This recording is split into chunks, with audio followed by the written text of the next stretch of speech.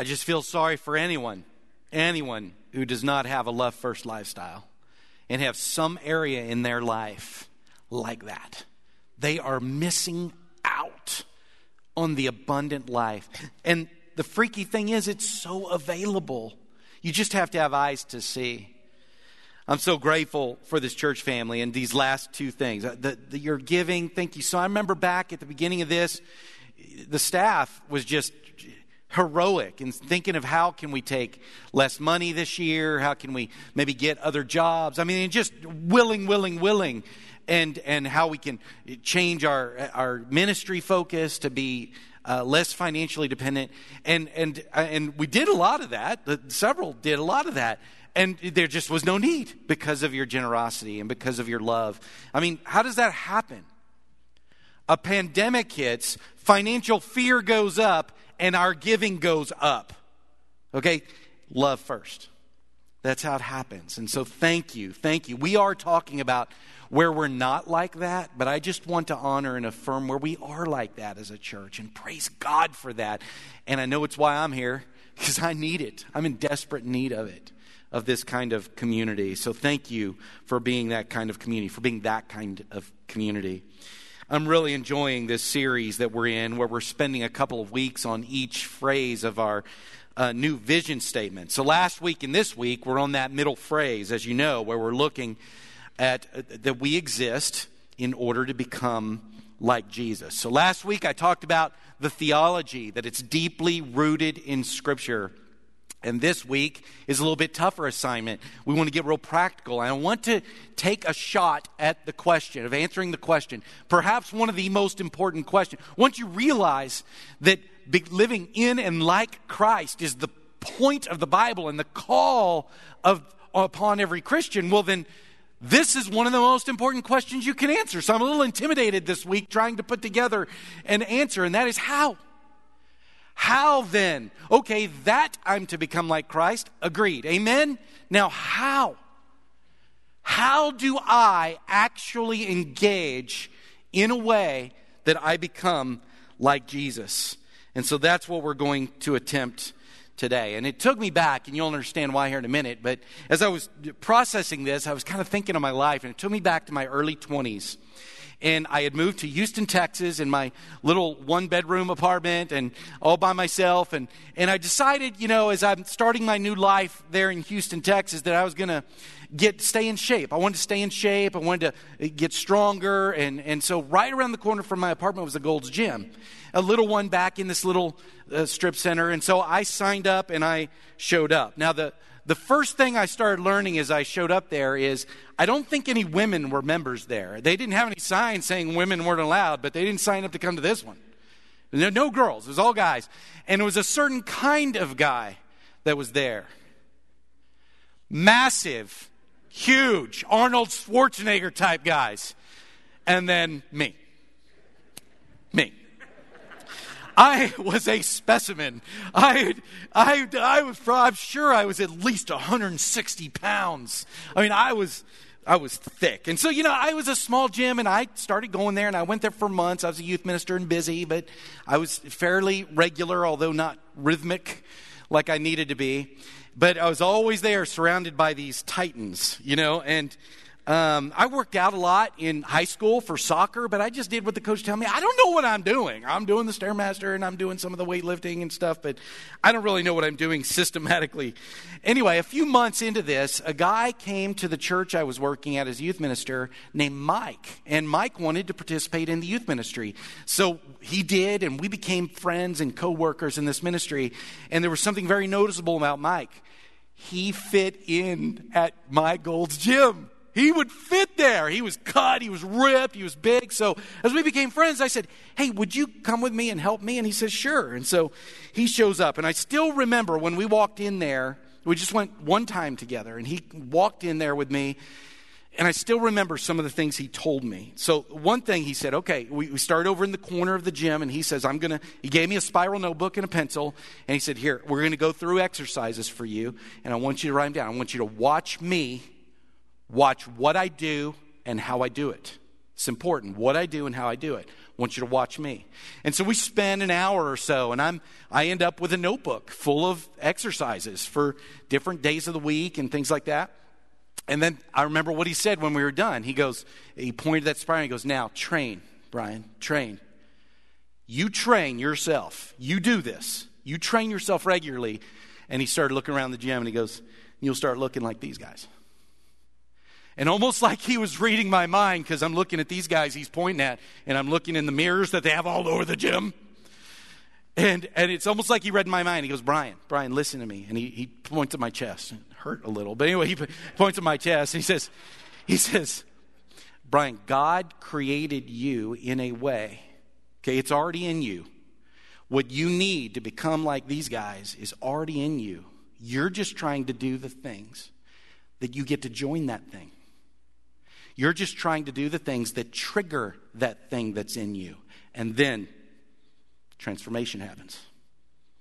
You can't do it. You can't. But you can do the things that trigger the thing that can do it.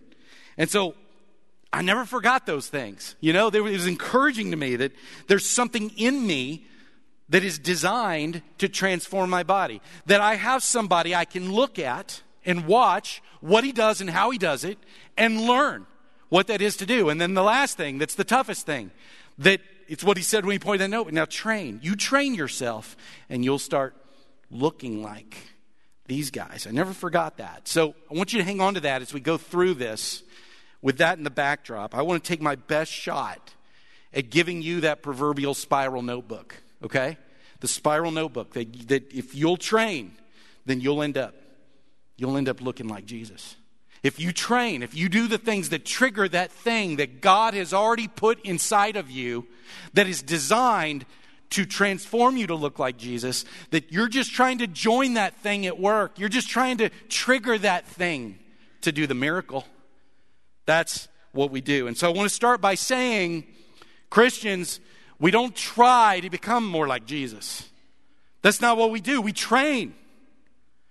No one can try and become more like Jesus. That's really kind of a smoke screen a lot of the times.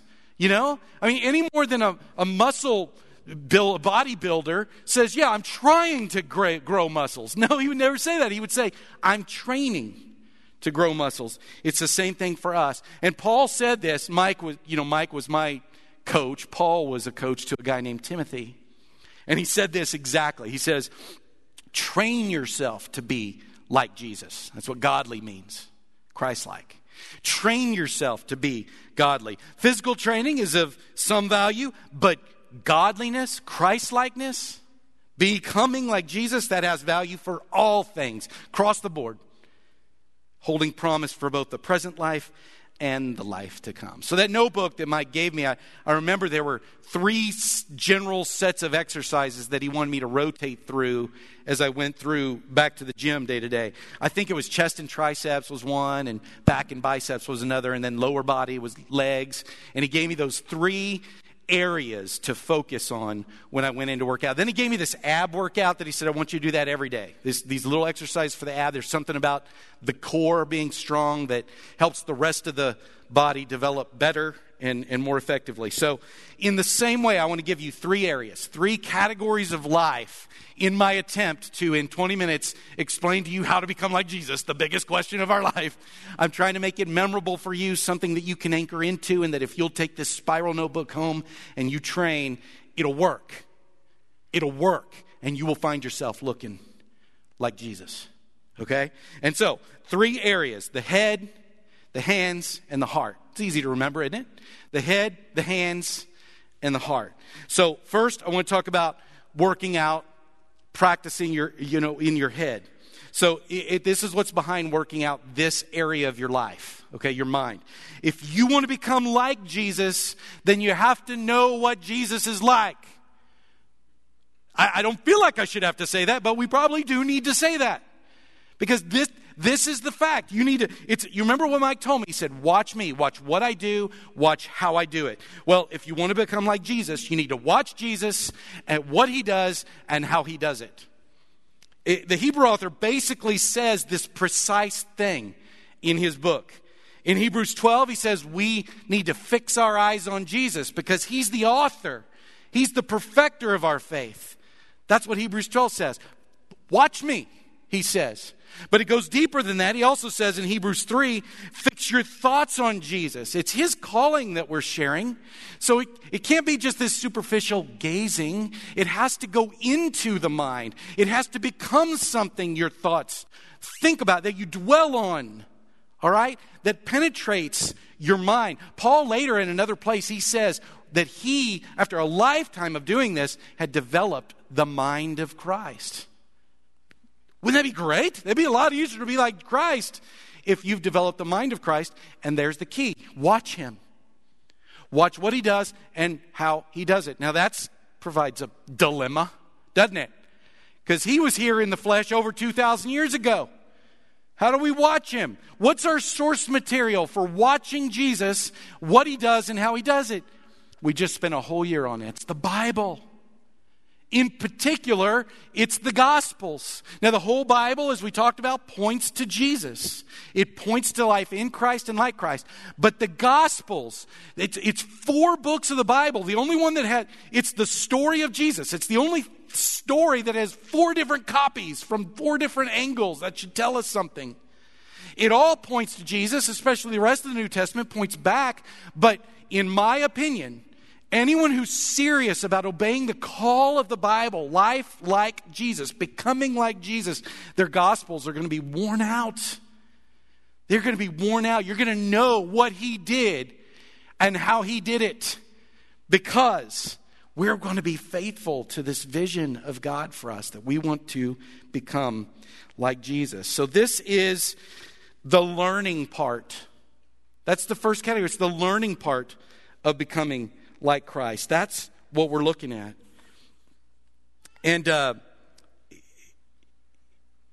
often make the point, and this is still true, that it's not about knowledge.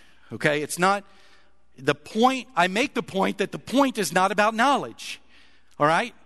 But knowledge is necessary for you to achieve the point, and that is to become like Christ.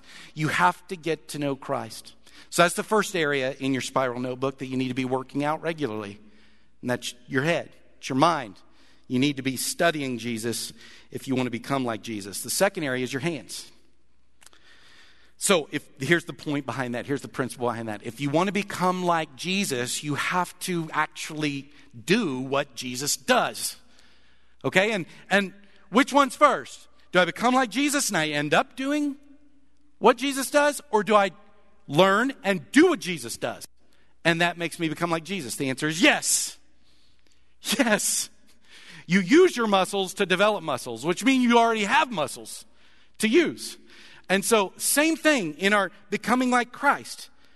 If I want to look like those guys in the gym, how stupid would it be for me to watch Mike, what he does, how he does it, put it in my notebook, and then never lift a weight? I should know enough. I know enough to be a muscle man, right? I know enough. That would be silly. Everyone would just say that's ridiculous. And so I'm echoing what I said at the end of the first point. It's not just about knowledge. It's about putting it into practice. I mean, imagine how silly it would be for me to not just know enough to weightlift, but I could go teach a class to others. And then if they put it to practice, they could become muscle men. But I'm not. It's because I'm not doing it. See, we have to use what we know. We have to put it into practice. So that seems so basic, but evidently we do need to say it, because a lot of Christians miss out on that. They forget, this is supposed to actually affect my life. I'm supposed to actually do something. So the good news is you don't have to go to the gym to put it into practice. Your whole life is your gym. Your whole life, every relationship is your training facility. So I have a membership right over here at Town Club. It's useless to me if I don't go to it. But you're already in the gym for this. Every single situation, COVID, politics, relationship struggles, marriage, parents, kids, friends, school, work, everything is training. It's training for you to do what it is you're learning. To be like Jesus in practice. And again, that seems so basic, but evidently we do need to say it. Even Jesus, after he gave his little initial speech of what this is all about in his Sermon on the Mount, that's how he ends. He ends in the way I'm talking right here. He says, everyone who hears these words of mine and puts them into practice is like a wise man who built his house on the rock. But he who hears these words of mine and does not put them into practice, like a foolish man who built his house on sand. Evidently, there are people who hear Jesus plenty, but they don't have the and put it into practice. Talking about practice? Yes, we're talking about practice. Doing it when you don't feel like it and when you do. So you got to exercise that. Another workout facility that you have, it's actually a part of your life, is church. And church is a great thing to add to your life because it's like being in the gym with a bunch of allies. Bunch of people that want the same thing as you do, you know? Some are ahead of you, some might be behind you. A lot of people are just walking right with you, and we can help each other and leverage. And the church, that's a good analogy because the church is called communally. You're supposed to become like Jesus individually, but we're supposed to look like Jesus communally. When we all don't all do it the same. Not all of us are going to be called to do Haley Project. Some of you are.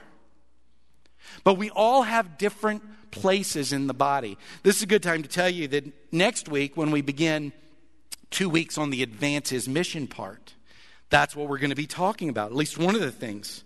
And I'm excited because we're going to be transforming Small Group Central and adding to it Mission Central. And we're going to have a bunch of the roles in the body that need to be filled by people, that you're going to be able to go look at and shop for and pray about and maybe sign up for to be a part of the functioning of the body as a whole. I'll just leave it at that, but that's coming for the next 2 weeks, and the rest of our existence is for us to become the body of Christ. See, God didn't finish incarnating himself. That's just the $5 word for being in the flesh. God became flesh. He wasn't done when Jesus died, was raised, and then ascended to heaven. He's still putting himself in the flesh through the body of Christ. He's still doing that. And that's us. That's us. You're called to do that too, to put it to practice. You're wise if you do. You'll make it through life. Like when the storms come, it's like being built on the rock. You're foolish if you don't. Yeah, last year was a lot harder if you haven't been doing this. If you haven't been exercising the hands, the doing of becoming like Jesus. All right, so we got on one page of your notebook is the head, one page is the hands, and the last one that I want to point out is the heart. Heart. And here's kind of the principle behind that. If I want to become like Jesus, then I have to let Jesus infiltrate and saturate down to the deepest places. Scripture talks about the innermost places. Whenever we talk about living from the inside out, that's a Christian theme and concept. Becoming something deep down, letting the Spirit live inside. And we rightly call that the heart. Right? The heart is an effort, it's a Bible effort at trying to describe what's deep down there, and at the center of it all, we have to let Jesus enter that. And this is addressing something that a lot of Christians have been raised to deny it or avoid it. Okay? I'm talking about emotional health. Okay? God is an emotional God. We're created in his image. We have emotions. And this is the X factor in being a human, isn't it? This is what really makes us complicated and complex. Not to God, but to us. So much so that many of us just don't trouble ourselves. But there's one statement that I rediscovered this last week. And I read it and I went, I've never paused on that part of this teaching of Jesus and allow it to have the force that it should have. Like he says it almost as if it's a direct command. And yet, this is in the top 10 of most disobeyed commands of Jesus. It's where he says in John 14, do not let your hearts be troubled. Who here does that? Who here follows that one? Who here even takes that seriously, like that's even possible? Do not let your heart be troubled. I know countless Christians, I'm one of them still often, who studies Jesus, works out the head, can quote verses, can talk about him knowledgeably, who do things, they use their hands, do all kinds of service that are kingdom-bringing, social justice, all kinds of neat things, but that have troubled hearts. It's just not addressed. They struggle. They are not emotionally healthy. But I want you to listen, because I know this is unaddressed, probably by me as well. I like to think I address this regularly, spattering throughout my teachings, but I don't know. I don't know if it's gotten through based on our practice sometimes. You cannot be spiritually healthy and remain emotionally unhealthy.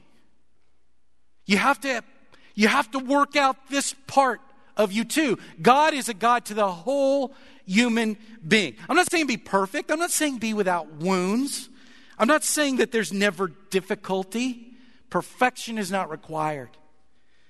But what is required is that you do not leave the wounds. You do not leave the difficulties. You do not leave the imperfections that have deep sources unaddressed or unattended. If we want to be like Jesus, then we're going to do, and here's just part of the theology behind that, is what David said. And he lists this as his top priority. In Proverbs 4, he says, above everything else, guard your heart. Above all else, take care of that thing. Why? Because it's the wellspring of life, inside out. And it comes out, doesn't it? When our hearts are troubled and we are not skilled in health emotionally, it comes out. This is where most of our apologies come from to people. It's when this part of our life is left unattended. So, if you want to be like Jesus, then you have to do that. What am I talking about? Let me just give you a little bit more on this one, since we rarely talk about it. When I'm talking about heart health or emotional health, I'm talking about things like the ability to acknowledge and name and address feelings. We know how to do that. I'm talking about being able to initiate and maintain close and meaningful relationships, even hard ones. I'm talking about the ability to break free from destructive practices and patterns and replacing that with contentedness and peace without those things. I'm talking about the ability to respect and love others without needing them to change ever. I'm talking about grieving well. None of us get through this life without loss. All kinds of loss, big ones, small ones. If we do that well, we know we've got some heart health. I'm talking about being able to identify with and have real compassion for others. That's a heart move. I'm talking about the capacity to resolve conflict. You're going to have conflict. I'm talking about the capacity to resolve it, not deny it, not cut off the relationship, not do any of that. There's always extreme exceptions, but it shouldn't be normal. It shouldn't be normal. We should be able to do that peacefully with the other's perspective in mind. The litmus test to me for heart health is the thickness of peace. Paul calls it a peace that passes understanding, right? Like, you've probably had moments where you've experienced this. We've all had moments where we failed in this. Don't need to be beating ourselves up. Just need to work out that page of the spiral notebook. Just need to work that out. Now, how do we do that? How do we do that? There's no getting around that this is a tough one. That the work to work out the heart is really, really tough and something we're not used to doing. You've got to take the mask off. You've got to let him in. For Jesus to penetrate the deepest places, you have to expose the deepest places to him. And to do that, you have to do it with each other. You have to honor your own story. I don't know anyone that doesn't need to go back in order to move forward. Tons try. I did. But it's inevitable. You have to honor your own emotions. Now, when I say that, I'm not saying you let them run rabid and control you in the name of expressing your emotions. I'm not talking about that. But neither am I talking about what people who point that out do. And that is deny that they exist. They just deny that they have any say or sway over me at all. Oh, they do, even when you don't express them. There's so many people, usually men, that say they're just unemotional. That's just not my thing. Oh, so you're not created in the image of God? You're a computer? Okay, no, it's not true. Most people, men and women, who say that they're unemotional, that's not usually true. My experience is they're mono-emotional. They have one, anger. They're good at that one. That one shows up, they can feel that one, and that one spills out because it's the only outlet they feel. But they don't know how to address, name their emotions. You got to be able to do that. And you have to be able to drop those defensive shields. So this is about being vulnerable. Anyone who's not willing to be vulnerable doesn't have heart health. Their hearts are troubleable. Just made that up. And Jesus says, do not let your heart be troubled. And I really recommend to everybody that they should have counseling, that they should go to counseling. It's got a stigma to it. I dropped the stigma a long time ago. If I got issues, I go get counseling. It doesn't have to be a professional counselor, but that's helpful. I mean, anyone who says like their stigma, I don't have that problem. Where did that come from? That counseling is like got to be this deep, dark, horrible, uncontrollable thing. Well, it has to be this confession that I have no say in my life. It's just the opposite. I mean, and don't forget, one of the titles of the Holy Spirit is what? Counselor. We have a song that tags the purpose of counselor, Prince of Peace, to that. Counselor. Who doesn't need the Holy Spirit? Who's going to say, I don't need counseling? You don't need the Holy Spirit? We need to drop it. We need to drop that. We need to take the mask off, and we need to dive deep. We need to become emotionally healthy if we're going to be spiritually healthy. Okay, so that's the third area. You've got your spiral notebook. Need to work all those out. If you just work one out, you're not going to be healthy spiritually. You're not going to be like Christ. You might have a lot of knowledge. You might be doing a lot of good work. You may even be emotionally healthy, but you don't have the name of Christ. Okay? So we've got to train our head, our heart, and our hands. I don't have time this morning. This needs to be a series, but there are a lot of obstacles for us in becoming like Jesus, in doing that workout, in training, like Mike told me. If you train, you'll end up looking like Jesus. We don't end up looking like Jesus because we don't train. And there's a lot of obstacles. And I just having Craig put a bunch up there that I brainstormed. I'm not going to talk about all of them, but these are some of the reasons you are not like Jesus. Don't hide from it. You're probably up there in some area of your life. You're lazy, or you've got some worldly ambition you're after. You don't have time for this. Or you've got some worldly success. You don't want to give that up to have kingdom success. I'll just talk about one that's on there, and that's the last one, instant gratification. The journey to Christ-likeness is a way of life. Okay? Being Christ-like is a way, but the journey to it, the workout, the training, it's a way too. It's a way of life, and it takes time. If you're committed to being like Christ, the point of Scripture for the Christian, the call of God on our lives, if you're committed to that, you're committed to the long game. And in a culture where we don't like long game, in a world where everything's got to be fast, and we've got a button or a pill or an app for everything to make it instantly accessible and immediately accomplishable, This is why so many American Christians are not Christ-like, is because we need instant gratification. So if you need that, you're not interested in this. You might as well admit it and resign to it. I'll never be like Christ, because this is the long game. So to that end, there's one more exercise I want to kind of end with that I want to give its own category. You remember how I told you Mike, in addition to the 3 areas that I would rotate day to day, and he gave me one for every day. It was abs, that they were core, okay, that there's something about the core muscles that are important for the building of the whole transformation. Well, there's one for that too. And this is a double bonus for you. So you'll really want this in your notebook, because it's a double bonus, because not only does this help you become like Christ, when you do it, you are being like Christ. And that's prayer. That's time with God. It's one of the epic statements that changed my life. I've preached it many times. It's Luke's observation in Luke 5, where he says, Jesus often withdrew to lonely places to pray, to be with God. That's prayer. I'm not talking about just talking to him. That's a part of this, but it's about just being with him, being influenced by him, being around him. And Jesus often did that. Do you?